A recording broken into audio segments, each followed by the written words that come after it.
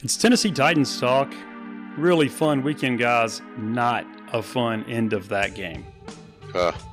Couldn't have said it better myself. You know, we play teams that we're supposed to beat, and they run out there and play, and they were pretty well coached. They had a pretty good game plan, but they had no business beating us, and that's why they had to come back down from 2 scores, and we're going to talk about it. This is the Giants letdown review, but we love this team, but we're going to talk about it. We have seen them play poorly. We saw them last year lose to I don't know how bad this team is, but they're not near as talented as the Titans can be. We saw, obviously, the Titans lose to the Jets last year, so maybe better things are ahead, but still a pretty tough one to stomach on big fella in mine's birthday weekend. Landon, let's get right to it. I know we've heard a lot about play calling and our offensive coordinator. I want to hear some intelligent Landing griping with some really actionable stuff about what you saw Sunday from the game plan. Well, what I saw is that Todd Downing has no business being anywhere on an NFL field. Every second he spends on that turf is another spit on Vince Lombardi's grave, because he has to be one of the few coaches in the NFL with absolutely zero redeeming qualities. I mean, he doesn't call good plays. He doesn't scheme up good plays. Our scheme is ancient by NFL standards, and it works because Derrick Henry is really good, and the play action works when defenses bite on it. Otherwise, it doesn't work. We don't adjust. Situational awareness, as we know from last year, is a joke. I mean, we failed on our last 8 third down conversions. 6 of them were 3rd and 4 or shorter. 4 of them were 3rd and 2 or shorter. We're supposed to be a power run, punch you in the mouth, good and short yardage team, and we can't get 2 yards on 3rd down. And it's not because we don't have the talent or the Giants were a great defense and they just matched us up. We call stupid plays that don't have a chance of working. Other teams, when it's 3rd and 2, I mean, I saw on one of our second half drives when it fizzled out super early, 3rd and 2, Hooper and Phillips both run crossers 2 yards down the field. That's doing nothing. You're not stretching the defense. You're playing at the sticks, but the sticks are so close to you, you're effectively playing at the line of scrimmage. You're doing nothing. The linebackers were standing in front of our guys because they don't even have to take a step back to get in front of them. And Tannehill just guns into the dirt because no one's open, because 2 of his receivers are running into each other, right into the linebackers. The Giants didn't even do anything. It was just an awful play call. We don't get our guys open. Then just the personnel management. So on our 3rd scoring drive, which was the field goal, it was ended in the field goal to make it 13-0. On back-to-back plays in the red zone, on 2nd and 3rd and short, goal to go, here was our offensive personnel: Jeff Swaim, Austin Hooper, Torrey Carter, Cody Hollister, and Derrick Henry. It's just embarrassing, because even up in the stadium, you could just tell everyone was just looking around like, what the hell is he doing? That's not the best receiver on that is Hooper. Like, there's no one out there that's going to catch the ball and do anything, especially with such a short field. Like, at that point, you need someone that can get open or make a tough catch. None of our guys can do that. And then on the 3rd and short, we do play action bootleg, or play action rollout. He dumps it off to Derrick Henry, who's honestly a bad receiving back who drops the ball, and we kick on 3rd and 3. I mean, at that point, why wouldn't you just run? Why wouldn't you have your actually good players in the game? I have the snap counts because... Yeah, I was going to say, I mean, I know we're not there at practice. I know we haven't been in training camp, but still, the snap counts and who was out there when is really hard to understand. So, Treylon Burks, who was easily our most explosive offensive player, most explosive boundary receiver, he got 22 snaps. That was a bit over 1/3. Every time he was on the field, he was making something happen. The 2 incompletions were that one where he got tripped up. Maybe it was defensive pass interference. And Tannehill just put a bit too much on a seam route over the middle in the red zone. He was making plays. He looked awesome. I mean, his conditioning isn't an issue. It's not... I mean, he's on the field 22 plays. It's not like we were running hurry up and we ran 60 plays and he was on there for 40 of them and he just needed to catch his breath. I mean, that series where that ended in the field goal with the stupid play calls, he had like that 25-yard catch and run to set it up. And then he's just standing on the sidelines the whole time, just standing around doing nothing while Cody Hollister's in the game. Like, what is Cody Hollister doing that Treylon Burks can't? And I was rewatching some of the game yesterday, fellas, and that one play call, it was a non-call where the defensive back literally tackled Treylon Burks down the field, and they didn't throw the flag. Boger watched the whole entire thing. You know, they wanted to say it was incidental contact. I'm not the one to sit here and cry about a call, but that was some garbage. That should have been a 45-yard gain off of a penalty. Or if he didn't get tackled, he would have caught it. He was right there. we fall flat in week 1 because we don't play our starters in the preseason. We don't. Downing doesn't have experience with Tannehill before game 1. He doesn't have experience with our starting wide receivers until game 1. Henry till week 1. Luan week 1. I mean, maybe we saw Luan in a handful of preseason snaps, but it just seems like yesterday where preseason you ramped up your play, and that fourth preseason game was always the dress rehearsal where the starters played the first half, went into the locker room at halftime, and came out and took that first drive of the third quarter. Like, none of our starters played in the preseason, and there were times where they didn't look ready, and where Downing didn't know what to call, because he hasn't had experience with these guys. And I'm curious if you guys think that's as big of a deal as I think it is. Yeah, Landon, do you agree with that? They were definitely rusty, but when I see now, a lot of teams don't play their top flight guys at all, and when I see people out there, I'm just nervous they're going to get injured. So where do you land on that, Landon? I think that's a much fairer explanation for how the defense played. Just because defense is so reliant on communication and just the feel and just how all the players interconnect, that's no excuse at all for Downing. If you look at the first half of the game, we scored 13 points, easily could have been 20. Outside of that dumb drive where he just turtled up and wanted to kick a field goal in the red zone, there really wasn't anything you could complain about on offense. Tannehill was looking good. Henry was running efficiently. The offensive line held up. We were making plays. We had to kick more field goals than we wanted, but we hadn't really messed up. And the whole second half, until we were trailing, Downing just turtles up. This is what he does. When we get a lead, he wants just to run twice, throw short, and punt, just over and over. Other teams, when they go up 2 scores, they push the envelope. They want to extend the lead. They don't play to lose at that point. They play to win. And it's not even like we don't have to open every drive with a 50-yard bomb trying to score on every single play. But it's like I said earlier, our attempted game-winning drive, we're not throwing deep at all. We're throwing 7-yard, 5-yard in routes and out routes the whole time. And the defense is just sitting back and letting it happen because we are out of time. Like the whole game, Downing it was just pathetic because everyone knew the offense was sucking. It was falling flat. It was out of air. And then when we needed them to do something, we were out of time. We had to kick a long field goal.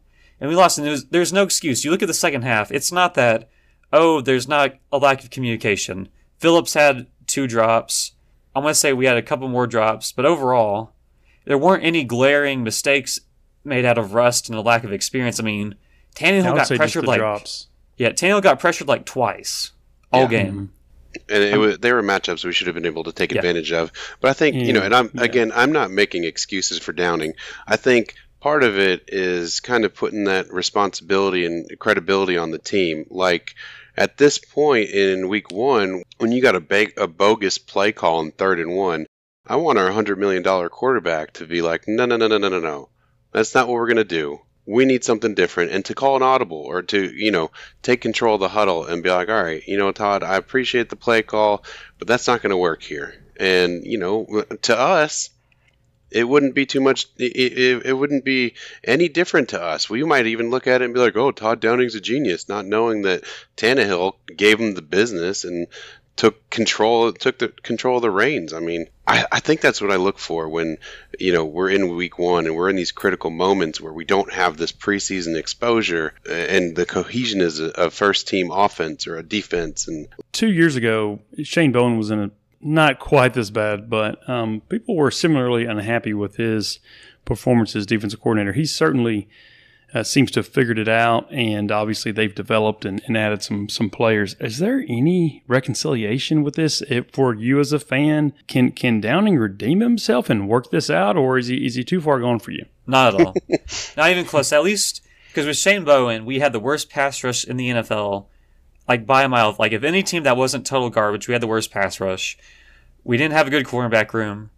And that was also the year where the COVID rules made it a lot easier for offense. Like, holding and offensive line penalties were way down. And I just think on defense, it's easier to explain away problems with the lack of offensive talent. But you look at our offense, the talent wasn't a problem. Across the board, we were better than the Giants in every facet of the game on offense. And you saw that in the first half. I mean, we didn't run amazingly, but we were running consistently for 4 yards a carry. We were pass blocking well. We were getting open. We were making catches. They weren't a good defense at all. Their two starting pass rushers were out. This should not have been a game at all. And I think the offensive struggles are magnified because we weren't calling good plays that didn't work because they got covered well. We were calling bad plays that were easy to guard. And at that point, it's the NFL. The talent margins are a lot smaller than anywhere else. We're pretty much giving the Giants defensive coordinator a playbook and saying, hey, we're doing this. Just try and stop us. We're not going to throw deep. We're not going to throw over the middle. We're not going to do anything exotic. If Henry's on the field, just forget about him in the receiving game. Don't worry about our tight ends. Oh, and we're going to keep our best receiver off the field most of the game because, I don't know, he's a rookie. We don't trust him. Let's put Nick Westbrook-Ikhine in, who did like nothing all game. Big fella, there were some positive things of this game. I think the defense, especially in the second half, looked like they're going to be, a really good defense again. Amani Hooker played really well in this game. Talk a little bit about that and other things that you did come away with a more positive feeling. We do have 16 more regular season games to play. Amani Cooper's contract, and if you were surprised to see him sign an extension before Jeffrey Simmons, and I know you said before the show that you feel like that's imminent. I don't know that it is, but what makes you think that we're going to see Simmons ink a long-term deal real soon? Well, I think, number one, I love the fact that we signed Amani Hooker to a long-term deal to partner with Bayard because I think the two of them are a safety tandem that, doesn't currently exist in the league. They are the definition of taking some later round talent, developing them into great players. I just think it's an incredible step for us as an organization. I do think we're going to get something done with Simmons pretty soon. Obviously, he's one of the best interior defensive linemen in the entire league, not named Aaron Donald, but honestly, even after this week and last Thursday, maybe he's in the same conversation. But there was a lot of speculation, and a lot of Titans fans had noticed that Jeff Simmons' agent was at the game on Sunday, hanging out with John Robinson, pregame, postgame. So clearly something's going on, and obviously, J-Rob's contract pen is working with the whole Amani Hooker thing. So, and you see all these guys signing extensions. Darren Waller just recently signed, and Quentin Nelson, and you also see the instance with Lamar Jackson where they're not coming to a long-term deal, and that's got to terrify every single Ravens fan, and we cannot afford to let that happen to our defense where we can't lock this guy up.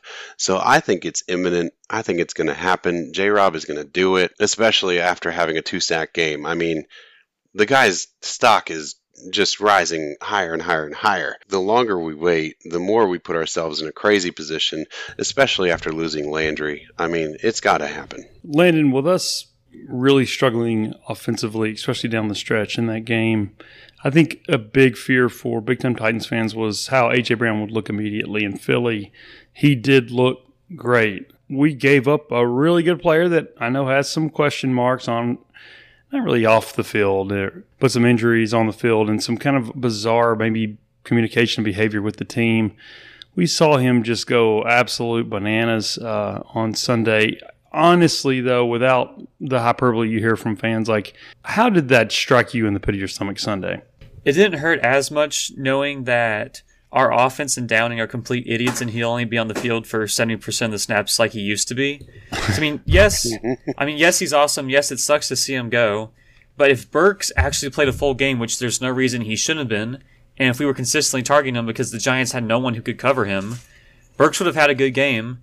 He had 3 catches for 53 yards on a third of the snaps. And he had 2 big plays that he was inches away from making. I think everybody that listens to this podcast knows, big fellow, that, and I'm being dead serious, that Landon was not going to get off Downing's back this entire podcast. And it's all going to come back to him. And I don't think I think he speaks for our fan base. I think people are pretty furious. I know it just seems so cliche. It's like, the fans think they could do better than that. But going back to that Bengals game and then in the Giants, it's like, man, I think I get it. It's really awful.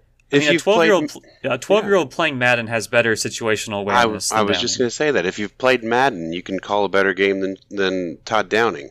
It's not that hard anymore. I mean, especially like Landon, like you hinted at earlier, it's not like we don't have the talent on offense. Even if you look back to Cincy last year, we had Derrick Henry, A.J. Brown. We have all these guys.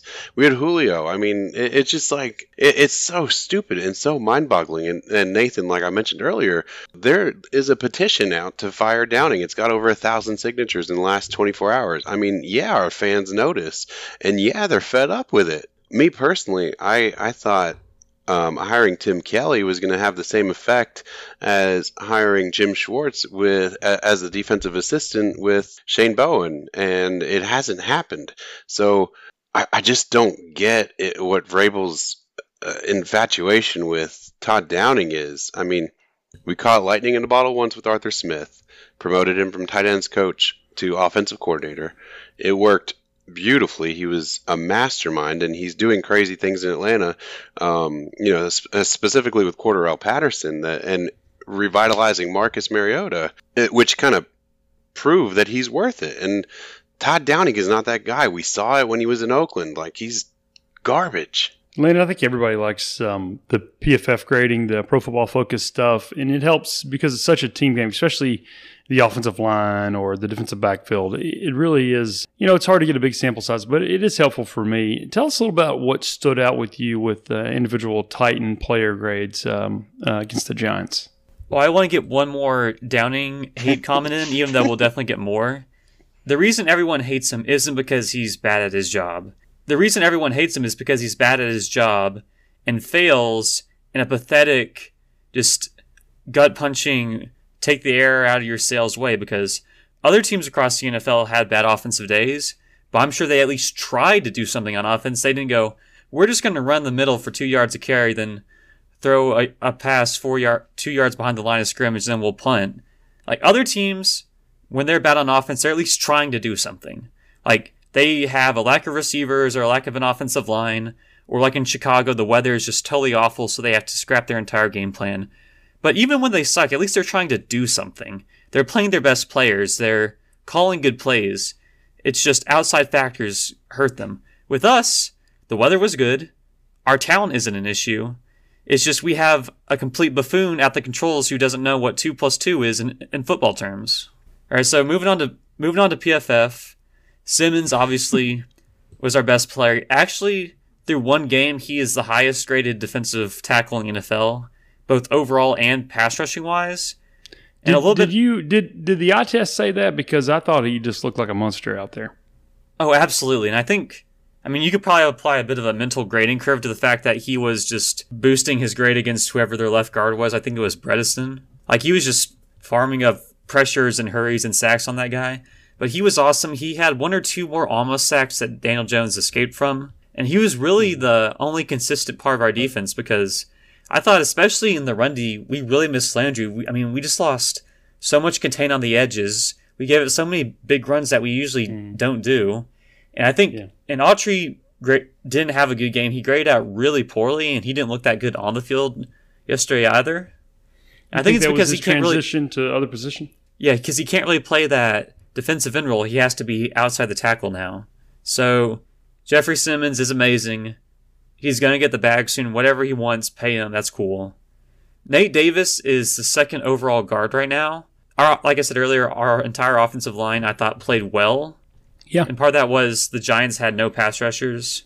But Nate Davis, number 2 guard right now. Nate Davis has continued to play better every season and probably every 4 or 5 games, since we've had him. So it's good to say that he's not really reached a peak. He looked as good as obviously as he ever has. That's a big question for us. Offensive line, he's going to need to ascend. 1 game in, looks like he has. And then Kyle Phillips, who had a very up and down rookie debut. Yeah. He still finished 20th among receivers, counting.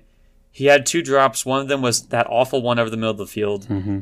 And also that muffed punt that they don't count for the receiver grading. But the muffed punt, but look at his first punt return. Man, the dude went for 48 yards. It was. I think it's just rookie. I think it was a lot of just rookie jitters. Yeah, it was incredible. Burks would have been the 16th grade receiver, except he didn't play enough snaps to qualify because we really needed Nick Westbrook out there.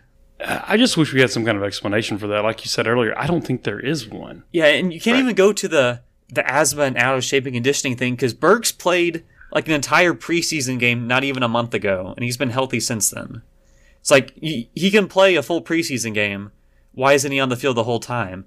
It's hard to understand. I just hate how we seem to feel like, oh, we have to rotate our guys.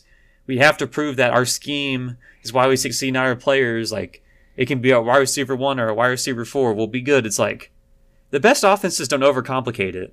Like, the Chiefs aren't like, all right, let's take Kelsey out. Let's put in our tight end 2 and run the same play just to prove that we can do it.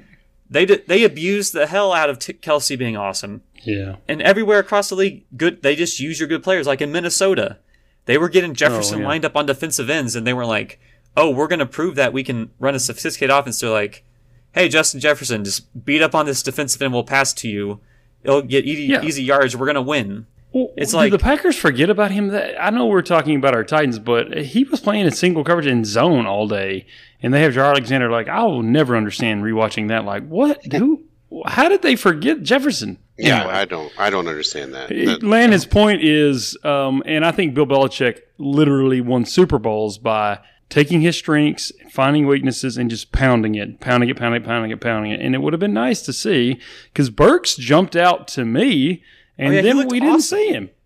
He looked awesome, and then he didn't get a target after that. I don't think he got a target the second half.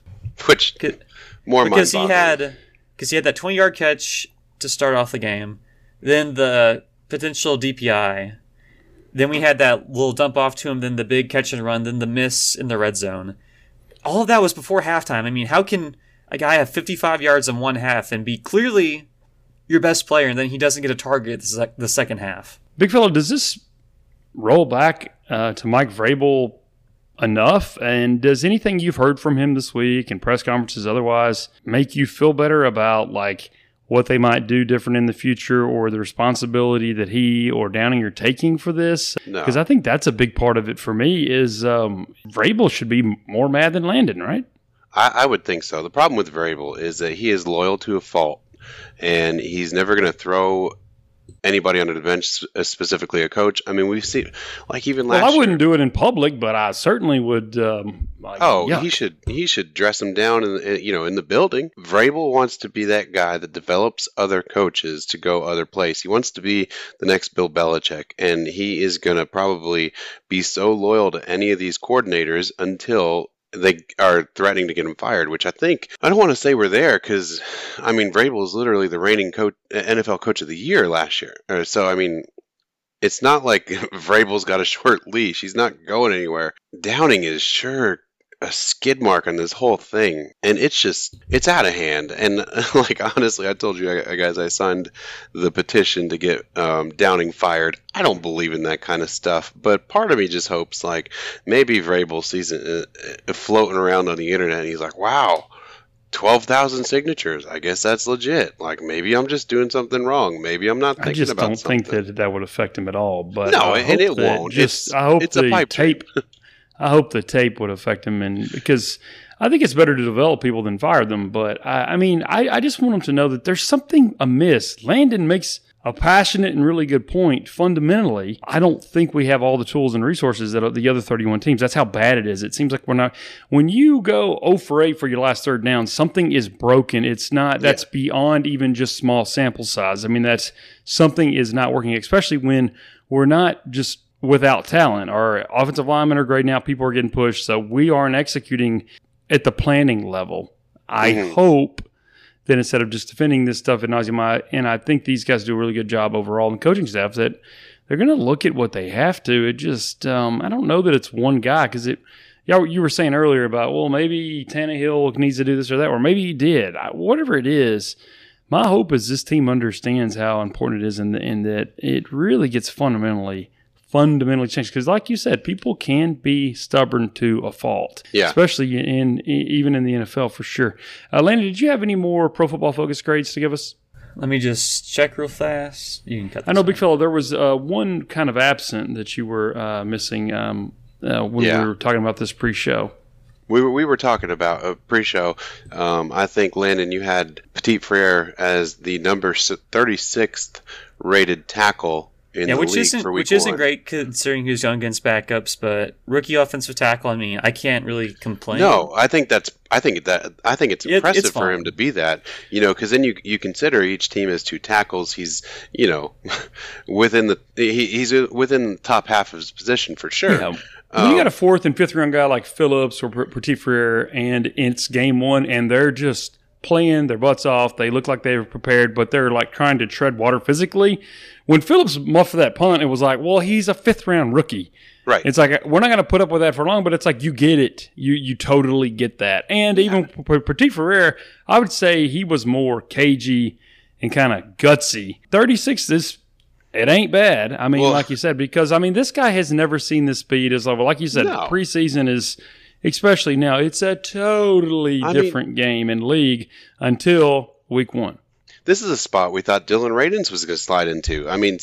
For him to show up as one of the best tackles in week 1 is amazing. And I think it's fantastic. And it speaks volumes to what we can expect for him, throughout the rest of the season. My problem is with the number 37th rated tackle, Taylor Lewan. Oh, he was 31? Okay, well, that makes me feel a little bit better. But still, you're talking about one of the premier left tackles in the game, or, at least has been one. He's just name brand at this point. Well, I think he's better than name brand, but with his contract, with the way he's played over the last couple of years, he needs to be in that top 10 tackle in the league. And it basically means that there was a tackle on every team better than him. And you said, it could be worse. He also makes $1 million a game. Right. That he made $1 million a game. I don't know. Is his contract still that way in this year? Yeah, his contract has changed. It's not guaranteed. So he's probably he's definitely top 10 highest paid at the position. Is expected to perform in that top 10 level. And I'm not talking about top 10 left tackles. I'm talking about top 10 tackles in general. Typically that top tackle play, you're looking at your left tackles, but Taylor should be up there in top 10 tackles overall. And I'm a little aggravated that he's not. And when I was watching the replay of the game yesterday, there were definitely some plays that he left out there. And, there were some plays where he kind of mailed it in, and, he was like just jumping on piles. And I'm like, all right, dude, you need to put up or shut up. And Nathan, I know you've been his biggest critic over the last few years. And I've always agreed with you, and I still do. I guess I just have more hope for him, and I like him more than probably both of you guys do, but he needs to show me a lot more. Landon, did you have anything else in the Pro Football Focus stuff that stood out to you? McCreary and Ugo Amadi were 14th and 17th among cornerbacks, respectively. Wow. Which is really nice. Amadi especially, for a guy that got traded twice in the offseason for nothing. Right. Well, I guess neither of them were covering Richie James. But so at the game, it was Nathan, myself, John, myself, and then this older Giants fan.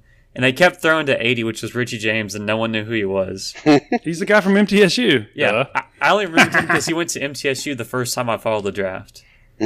And then Fulton was 51st because I don't know how you let Sterling Shepard get 10 yards behind you. That was garbage. Post Achilles tear, Sterling Shepard just snuck behind you somehow. How does that happen? Maybe like we saw beginning of last season, some coverage busts. Maybe you can say that in some run defense bust because Barkley had 3 big runs. The defense looked like, Landry's good, but he's not Myles Garrett, TJ Watt, to where you remove him off the field, it's a totally different defense. It shouldn't be like that. No, but thankfully for us, Rashad Weaver stepped in, and you didn't notice. The guy had 2 sacks and was a wrecking ball out there. So had he not played that well, we would have been sitting there like, oh, God, we need Landry. Yeah, I would say we still miss Landry, especially his tackling, for sure. Yeah. Thank goodness for Weaver, because if not, we would have been in a real hurt, for sure. Land, where did Weaver come in as far as edge rushers on week 1? He came in at 44th. Interesting. So I wonder if that means, we obviously saw the 2 sacks, but I wonder if that means he was getting blown up. He was about middle of the pack across the board and stuff. It's probably because they didn't weigh his sacks too highly. I can't say for sure because I haven't rewatched the game, but I've definitely felt the downgrade from Landry to Weaver in the run defense department. Yeah, for sure. sure. You could see it in the tackling. Maybe the pressuring the quarterback, yeah. And he did keep us from being really behind, because if we didn't have more pressure, we would have been in a lot more trouble. And even Weaver's 2 sacks, I mean, they weren't all him. I mean, he was kind of cleanup man on one of them, and, it was kind of a gang tackle on the other where he was the first one to get there. Don't get me wrong. I love it. And, I love team defense flying around, and I love that Weaver was able to get on the stat sheet in a big way.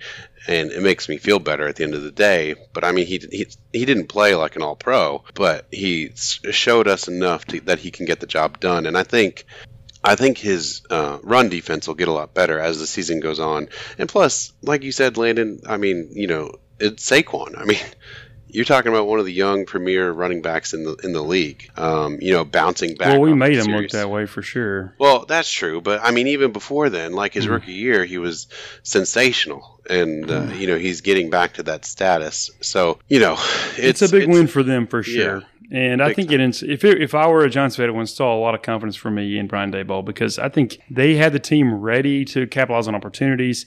And just how bold it was to go for 2 and have to dial something up to get it. I mean, you got to hand it to them. I mean, it's not like they can look at all their players and be super pumped, but they could look and say, well, just like with the Titans, if we can add some talent, our guys aren't going to trip over the talent like Giants coaches and front office guys have in the recent past, I think. So, I mean, there's a lot to like about that Sunday, when it's like they had half as many opportunities and still won. And their fourth quarter was super inspiring if I were a Giants fan. I mean, Daboll, that entire quarter was just rattling off so many great play calls over and over. That's what I mean. When's the last time the Giants had that? They were like, where they go like, we won it on the clipboard. Like, shoot. Forever. Yeah, there were like 3 plays where they did like Danny Dimes running or a fake in a misdirection, and it got most of the crowd, which doesn't really happen. Like Danny Dimes can scoot like that. I'm not saying he's going to go 40 yards, but he can turn and pivot and jump.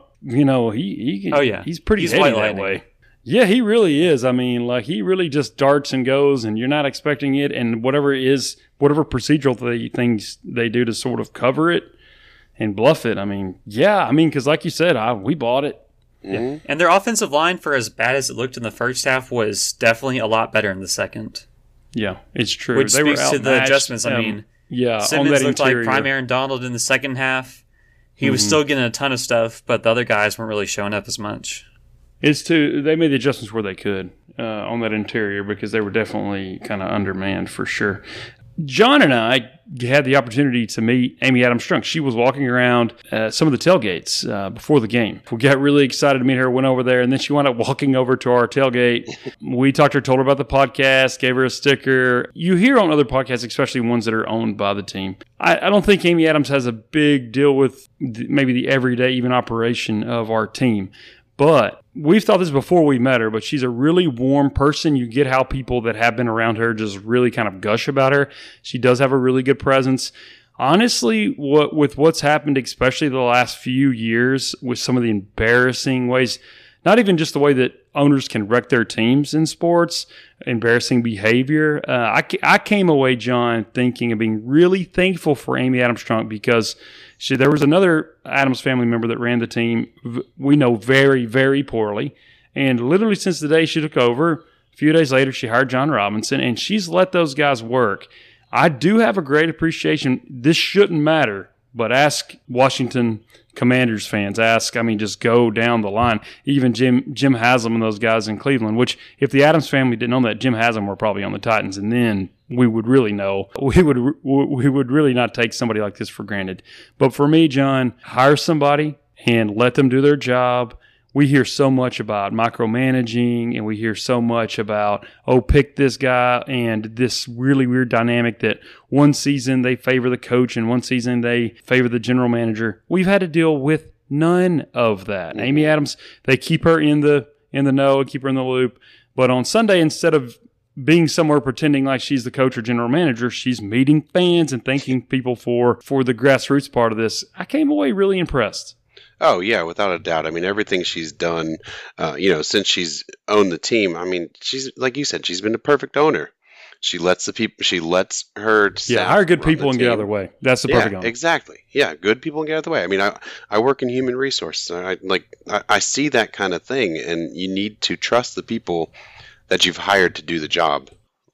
I mean, and that's what it's all about. And she does. And she's got Vrabel's trust, and she's got J-Rob's trust 100%. Maybe she has Shane Bowen's trust now, but I hope she doesn't have Todd Downing's. But she was just awesome, and obviously she was walking around the tailgate with an entourage of people, but she was the first person to come over and just like talk to us and a picture with us all. She was trying people's food at tailgate. I tried to offer her some cold Domino's pizza, but she didn't really care for it. But I mean, it's just because she hadn't tried it. If she tried it, she'd like it. Who doesn't like cold Domino's? For sure. Cold Domino's and cold Publix wings, like all over, baby. Yeah. But I mean, just the fact, like I was telling you when it happened, like no owners do this. They don't do this, and this is why she's I've different. never heard of that, just kind of chilling out. And I've seen pictures before of fans that have taken pictures with her. Yeah, and I saw the videos of when we were in Kansas City for the play, or when we played Kansas City in the playoff game. She was out there just tailgating and having an awesome time. I think she was walking around with Chris Johnson and Lindale White, and she was at the Two-Tone Blue Nation tailgate, and she just likes to do this kind of thing because she loves the people interaction, and I think she really appreciates the opportunity to run a team. I mean, these people are worth a lot of money because what they own is extraordinarily valuable and is going to be way more valuable in the next 10 or 15 years. We all know the revenue is going to go up. Everybody is bracing for that. The problem typically is ego. Amy Adams, if she's walking around our little dinky tailgate, she doesn't have much of an ego. And I think that's the redeeming thing. I think women as owners in sports generally is a smart thing that we don't see very much. I think it's been an excellent fit for this town in particular. And, I used to think when people would brag on owners, it was just grade A butt kissing. But we've seen, I said earlier, the Washington Commanders as an example. 15 years ago, they were literally one of the premier NFL franchises in tradition and revenue. And just look. I mean, we could have just as easily, something could have happened and we could be owned by that dummy. But we should think, all right, well, I mean, we have someone that doesn't make us go through all these number of headaches. In my profession as a CPA, I know you mentioned being in human resources, it is very much a top-down thing. If you have expectations for behavior and for work ethic, you have to model it. That has been obviously been modeled because that doesn't happen on accident. So I was very thankful before I met her. I got a really good feel for her and talking about that she's kind of, sometimes I think I have a friend that's a big Commanders fan and I just think, man, I would quit watching football. Absolutely. Big deal for me. I just really appreciate kind of where we're headed. You think about since she's taken the team over, we've hired good guys. We've had a winning record every year and no one has been in any kind of trouble because I think the expectation is you can't. Well, and one thing I want to kind of highlight what you said too about Amy Adams being like an incredible female leader in a male-dominated profession for as long as it's been around. It may sound cheesy, but I when I got home from the game on Sunday, I showed my 2 young daughters. I was like, "Hey, look, this is a picture of Daddy and Uncle Nathan with the owner of the Titans." And they pointed to my friend Taylor. And hey, Taylor, sorry you don't own the Titans. I was like, no, not him, the girl. And it was just a very powerful moment to be like, this woman is a very, very powerful woman and a very powerful leader in a very male-dominated profession, and it gave me a lot of hope for my girls, and it was something that I can tell them and teach them. And I told my mom, I was like, there's just us sitting with a female owner of a $1 billion football team, and that was just something that I know my mom probably takes a lot of pride in. So being able to talk to my girls about that a little bit, I mean, of course they're young, they don't fully understand that, but as a dad, to kind of talk about that with them and just have a little bit of extra pride behind it, I was just, it made it that much more special to me for us to meet her and get to hang out with her and talk with her and, thank her for everything that she's done for the city, for the community, for the team, and for us as fans. I mean, it's way more than just football. Yeah, an owner can ruin a team. I would say I'm thankful for her. She's a good fit for this particular team and this particular city. Loved it. Loved meeting her. Guys, let's talk about outside of Nashville. This opening weekend, really fun. Some interesting stuff went down. Before we get out of here, let's hear. We'll start with Landon. Like, what jumped out at you?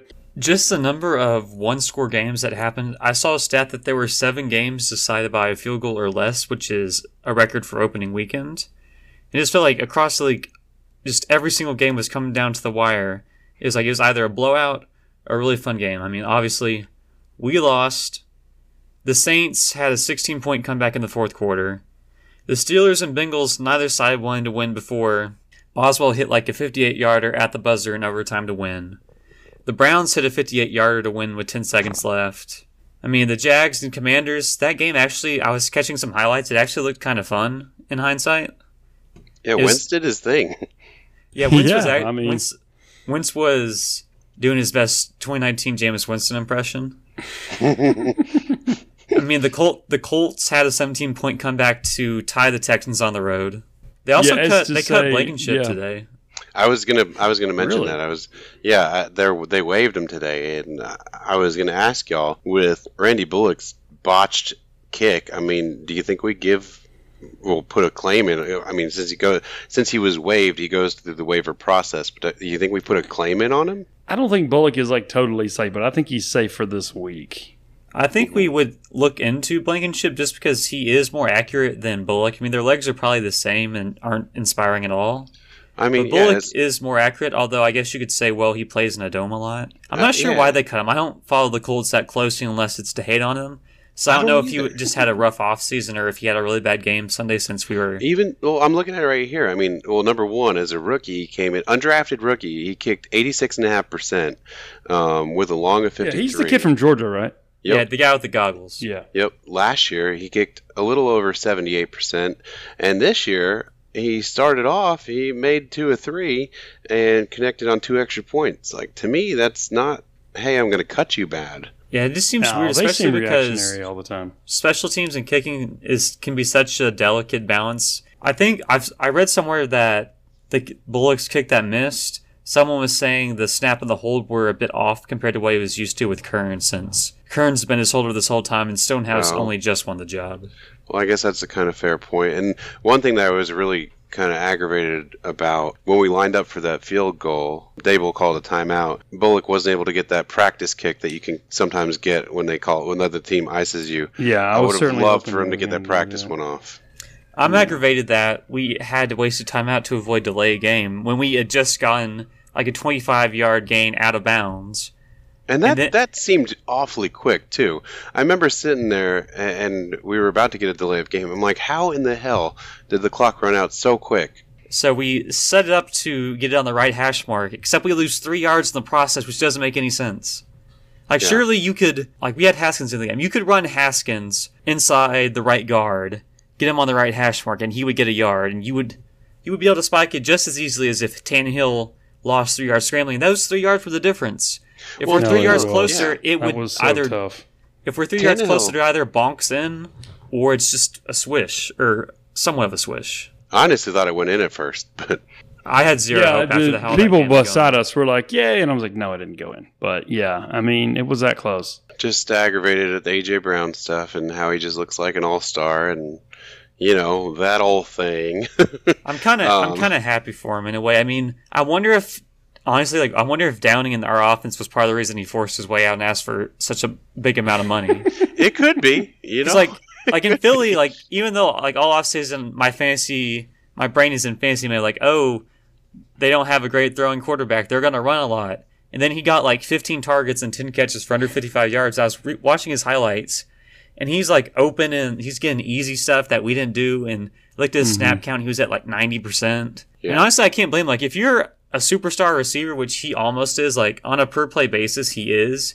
We just don't throw a lot, and he's on the field a lot. Like one Sunday, I would do what he did and ask for like $28 million or get me off this team.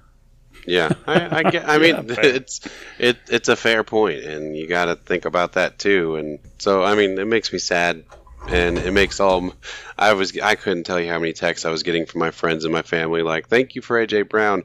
Didn't totally understand how good he was until I watched on Sunday. Yeah, that sounds awful. Yeah, because they don't That's watch not fun. Titans games, but when they finally watch the Eagles, it's like, oh my God, what did you do? Yeah, it's worrisome because he got the least value of any receiver that was traded in the offseason, and he's younger. And he certainly on Sunday looked as good as any of them, and that's saying something. So it's, like Landon said earlier, Burks is a keeper, but Can we get him on the just makes field, you for wonder. God's sake? Right. Yeah. You got. I mean, some other stuff around the league that I took note of is, obviously it looks like T.J. Watt might be out for the year. That with was a torn huge news. pectoral. I mean, that demoralizing. It looks like it's going to be like 6 weeks. It's not a full tear or a bad tear. Did he get that second opinion? I think he was looking. Yeah, to it just get came that. up. Oh, okay. Well, then I guess good for him. But he'll still be out pretty much till halfway through the season. Yeah, well, and another big injury was Dak Prescott with his thumb. I know every Dallas fan that ship is about to sink. Although, keep faith, Dallas fans, because I know you'll be excited once McCarthy's fired and Sean Payton is hired. Because they've made no contingency at backup quarterback, so nothing. Cooper Rush, really? It's so ridiculous. I almost wonder if they were like banking on some sort of Jimmy G trade at some point, or I don't something. think so. I just think that they just. I have no idea. Yeah, I mean Cam Newton. Like, are you gonna call him up? I don't know. It's not going to help. I saw someone float out Mason Rudolph. I haven't seen that too, but really, Right, but even That then, seems like the it's most realistic. it's an upgrade Right, but over even Cooper then, Rush, it's but not. what is it? like, Well, how many times did they pass on Malik Willis? That would have been her. It's like, hey, let's get this really athletic guy and get him bouncing around that dome. They have no contingency. We have a contingency. That's his thing. I mean, you're thinking about trading a draft pick for Mason Rudolph. It's like, Well, how about- okay, how whatever. about Minshew You could have just Mania? drafted a guy that could have at least made it interesting. how about trading for dummies. Minshew Mania in Philly won't Dallas? Well, Philly what wouldn't about give him up. What about immediately signing Minshew or trading him when you could have gotten a better value? It's like Yeah. no planning for this. This guy has an injury history. Yeah, or I mean, maybe Foles out of Indy. Like, I don't know. Yeah. None of these would make me feel any better if I were a Dallas fan at all. No, I mean, they probably hate Nick Foles. Well, that's the time we have for today. Not an easy conversation, but I'm going to guess that you're a little more lighthearted after hearing Landon just rip on Downing. I feel better after this because I got all that off my chest. This is therapy. Lou. Yeah, This and is it's been therapy 50 for you. minutes, just like a therapy session. So, Yeah. yeah, absolutely. We'll take I'll your collect your- insurance I say I'll and your collect copay on the way later. out. Although, hey, No, I think we all feel a bit better. It's a long season. There are some elements there. They have some work to do. Still football, boys. well, so keep in mind, we got smoked by the Cardinals week 1 last year. it's so, true. I mean, and look what absolutely happened. run out of the field. Guys, until next time, we're going to try to get back with you with the preview episode. We're going to turn the page. I have heard a lot of our fan base and people around the NFL giving us zero chance to win this Bills game. But you know how things go, especially with this team and in this league. We'll be back with you soon. We'll be talking all things Titans-Bills. Until then, tighten up. Tighten up. Tighten up.